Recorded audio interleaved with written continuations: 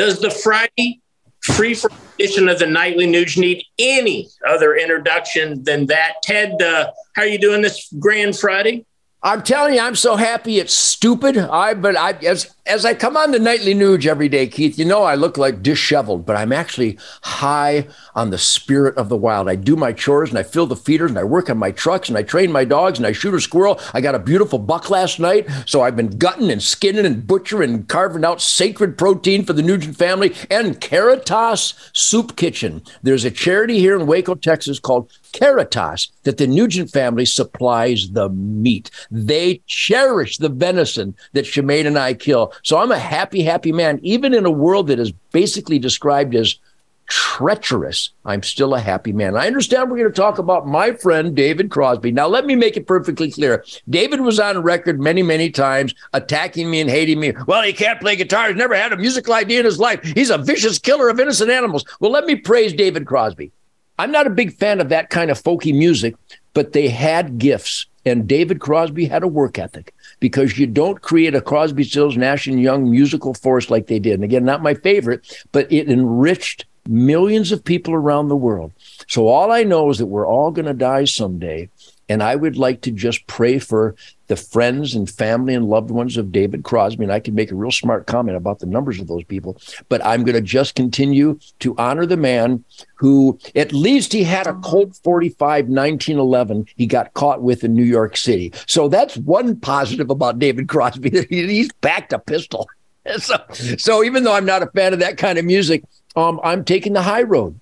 And like I did with Paul McCartney when he savagely attacked me and hated me for murdering innocent animals, I don't know how much protein he's donated to the Caritas Soup Kitchen. But my point is, I just thank Paul McCartney for his incredible musical enrichment of our lives. And same with David Crosby. In the wind, he's still alive. It would take quite a gust, but in the wind, David Crosby is still alive. Do you get that, Keith? A lot of people would have missed that. My point is that I'm going to take the high road, and I would recommend, if people want, they can listen to some wonderful David Crosby music. I'm not going to, but I'm not going to disparage this man. He had a lot of problems. He was a substance abuser, and I'm not going to go into that. I'm just going to praise him for his musical genius that enriched people's lives and the work ethic that he had to have to cultivate that and nurture that in that career of his. So rest in peace, oh David.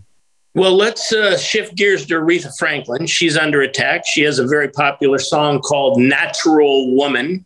And apparently the transgender community is quite offended by the phrase natural woman. So poor Aretha's under attack. What's your take on that? Well, my take on that is that they have never, ever played the song by the great, unbelievable Motown Aretha Franklin. Oh, praise the Lord. What a musical force, maybe the greatest vocalist that ever walked the earth. Aretha, thank you. But I promise you, they've never played the magnificent tune, Natural Woman by Aretha Franklin, when Caitlyn Jenner enters the area. They've never played that song for Caitlyn Jenner. It just seems to be organic. If anybody is upset by a song celebrating the beautiful, miraculous creation of women, they can kiss my flame-throwing, effervescent, masculine ass. It's a great song. If you find fault with that song, you have shit for brains. You have no soul, and your priorities are askew. The people who don't like Natural Woman as a song would hire John Wayne Gacy as security officer for the children's playground. So these people can just off and die. How's that?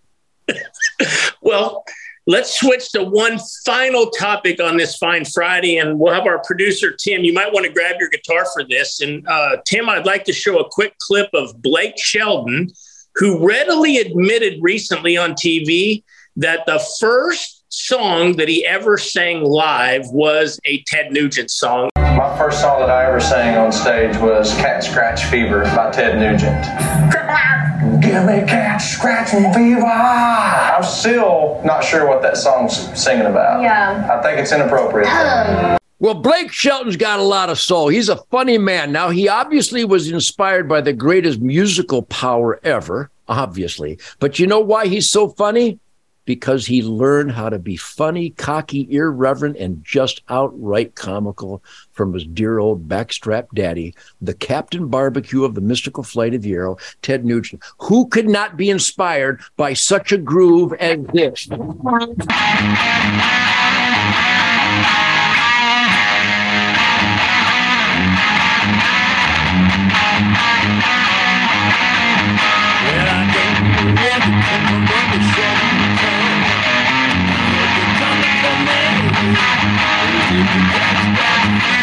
And the most beautiful thing about Blake's statement was he winced and said, "Wasn't that inappropriate?" No, it was very appropriate. That's why you ended up with Miranda Lambert, because it's appropriate. You had cat scratch fever. Shut up and enjoy it. And of course, now he's with Gwen Stefani, which is not a bad rebound. Well, he's actually singing a new song called Can't Trap Beaver. And I understand that because she wears way too much makeup, but I still love her, and I love Blake, and I love all those people out there. I'm so much love I can hardly stand myself. And Blake's a hunter. Blake is a deer hunter. So, Blake, you might want to start promoting it a little bit more, but I'm not going to get into the minutia, because those people that love the great spirit of the wild should probably come out and promote it more often, especially in the community that is doing everything they can to destroy the spirit of the wild. So I'll leave it at that. Blake, I love you, buddy. Sing it like you mean it. So tomorrow on the weekend edition, Ted, I think we might bring on a guest. I know you've moved your show to the Pursuit channel, which to great success. And I know you've got a lot of reasons why you did it from a business standpoint, and also just from a sheer change in demographic. And like you've always done, Ted, you know, you've got the machete hacking down the trail for all those to follow. But this guy, we'll just call him a mystery guest tomorrow. He also has a show on the Pursuit channel, but he's a really interesting guy. He's involved in a lot of things, politics, good friends with one of our good friends. And I think tomorrow's weekend edition is going to be quite interesting. I guarantee it. I know who you're talking about because my middle name is Rock. In fact, my first name is Rock. Maybe we should invite a guest that has that same piss and vinegar. I have a funny feeling we shall. See you tomorrow, buddy.